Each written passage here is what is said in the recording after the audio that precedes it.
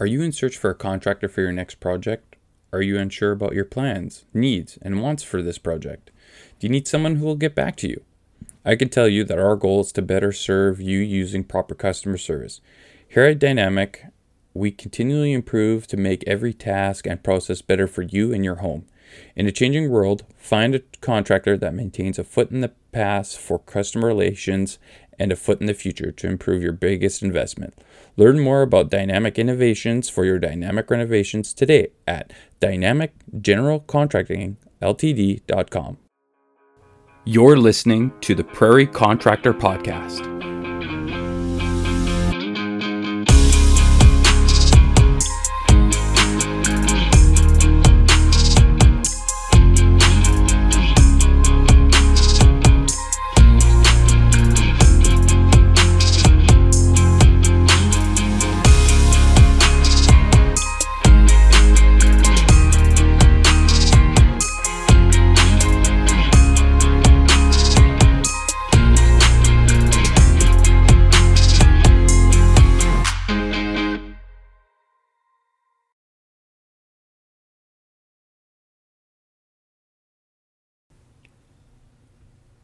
Hello, all my fellow tradies, kids, and coaches, friends, family, and all those in between. Welcome to another episode of the Prairie Contractor Podcast. My name is Kyle Colomb. I'm the owner of Dynamic General Contracting Limited, and I will be your host. So, a little bit of an introduction to this week's episode, some podcast news. It's been fantastic. In the last 2 episodes alone, we had as many listeners as the first 4. So we hit over 100 downloads. I can't thank my past guests and listeners enough so far. So thank you very much. I'm still looking for feedback and ratings. It would be great just to hear what your thoughts were about the podcast and see what else you'd maybe want to hear. Now, this will be a nice mini episode, I guess, compared to the last ones. Today, I wanted to talk about, guess who? Brad Pitt is in the news again. No, not for his alleged pot-fueled antics. It's actually construction related. It's related to his nonprofit organization, Make It Right, based in New Orleans. It's actually derived from the Mike Holmes motto, no less. I think I've cited this on a couple of occasions, the effects of Hurricane Katrina and what it did to lumber prices in Canada. I remember my first ever construction project after high school. This was June 2006. The first project I was working on was actually at an OSB plant, and we were there probably for 2 months, and in my mind I was just going crazy because all we were working with was steel, concrete, soil, huge drilling rigs, things like that. And in my mind, that's not what I had signed up for to be a carpenter. I was looking to shape lumber, cut frame, put up walls, roofs, all of that jazz. So to jump straight into an industrial setting at the age of, I think I was probably 18 or 19, it was definitely, and I think I talked about this in the last podcast, it was one of those things that definitely make or break a person in the construction industry. And I stuck it out. It was fine. I made it, even though I think the first year was pretty tough. We also had probably something like lots of minus 30 weather, building outside. There was snow everywhere, like it wouldn't stop snowing. But anyways, back on track. That hurricane was also a contributing factor to the prices of sheet goods in Canada. There was that. There was a housing boom in the States and Canada from 2005 to 2008. So the OSB plant that we were working on was spending money to upgrade to increase their production. And of course, we all know what happened in 2009 with the housing bust. They closed down their facility.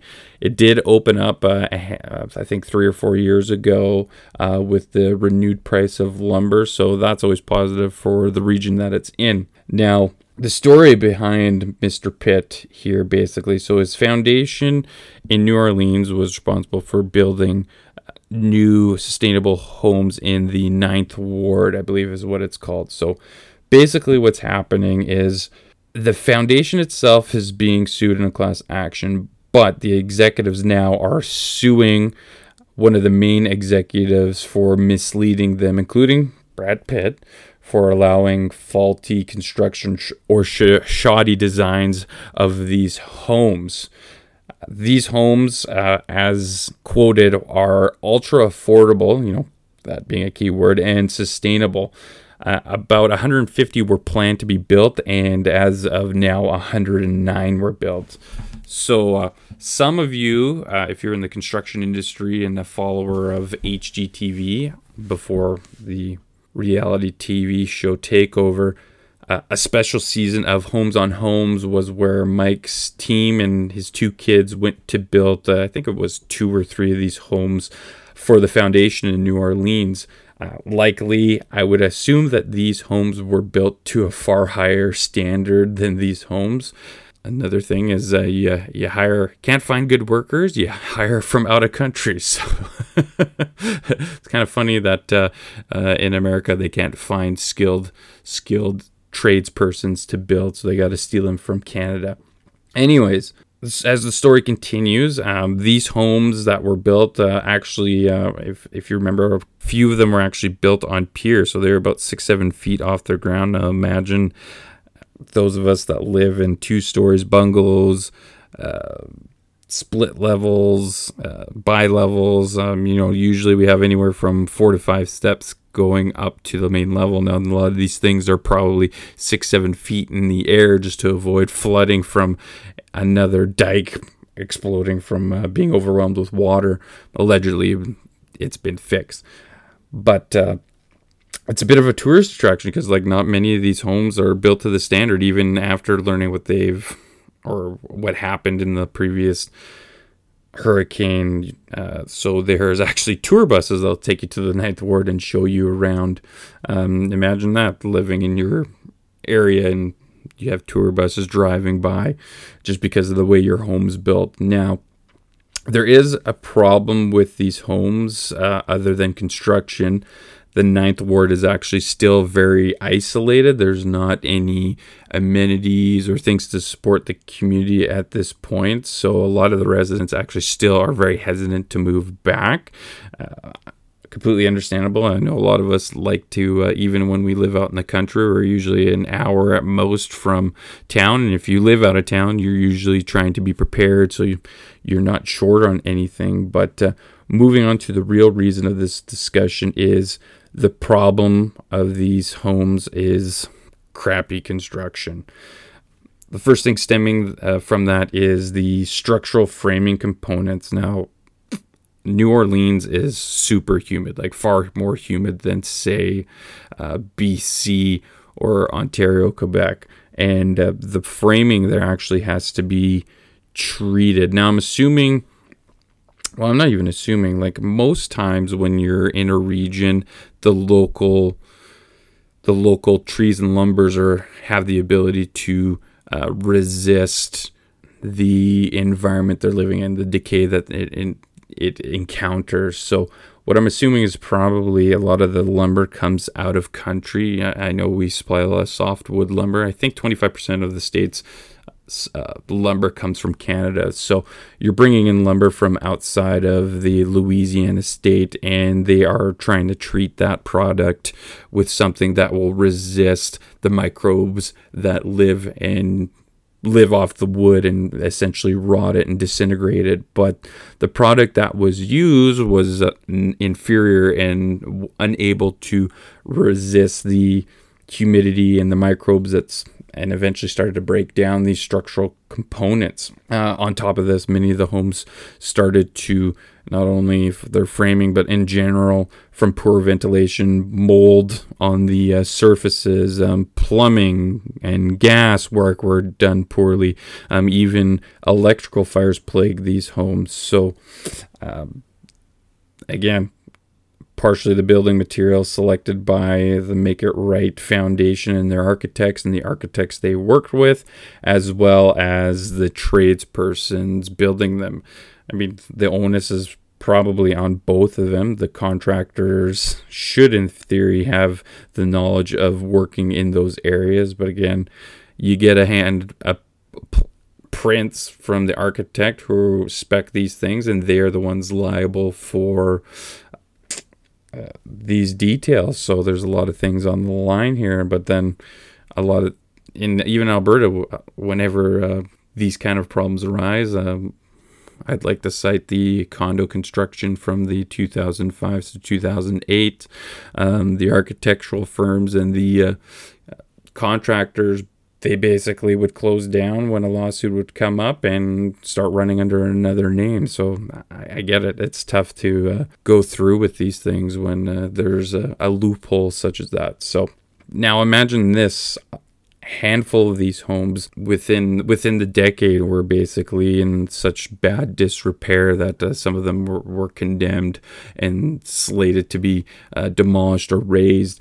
There was even some examples of homes within 2 years that were so poorly built that they were condemned and knocked down. So imagine moving into this home. Again, I'm not sure how the nonprofit works, but I'm assuming the homeowners were either into some sort of rent to own or renting, or even maybe a mortgage. They own these homes. I think they said they were homeowners. So, and you get this home that doesn't even last the first term of your mortgage, and you basically have nothing, no investment, anything. So I definitely have empathy for what these people are going through. So at this point, there's a class action lawsuit that's pending against the Make It Right Foundation.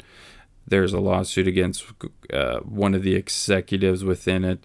I know in the article I was reading that Brad Pitt's lawyers were trying to have him removed from the lawsuit as he wasn't tied to actually any of the construction design or anything in that phase. But unfortunately, since he is the head founder of the foundation, the judge threw that motion out. So another thing that he has to deal with. So what you could probably take away of this is be wary of using the term, or be wary of the term, ultra sustainable and affordable. To me, that echoes another analogy of I want it done well but cheap. And every time I hear that, it makes me cringe, as I honestly don't believe that's an attainable project or goal for your project. So anyways, in closing, if you don't build to the conditions of your environment, you're gonna have a bad time. If you're going to go with the stupid low price for your project, you're going to have a bad time. If your contractor asks for all of the money up front, you're going to have a bad time. But if you listen to this podcast, very nice, high five. Got to throw some Borat in there, right here and there, cultural icon. But anyways, there you have it. That is the close to this mini episode. I hope you enjoyed it. I want to make sure that you listeners, if you get a chance, rate and review wherever you listen to your podcast. So far, where you can listen is on our website. That's at dynamicgeneralcontractingltd.com, Podbean under the Prairie Contractor Podcast, or at Google and Apple Podcasts. So everybody, have a great weekend, and we will see you later.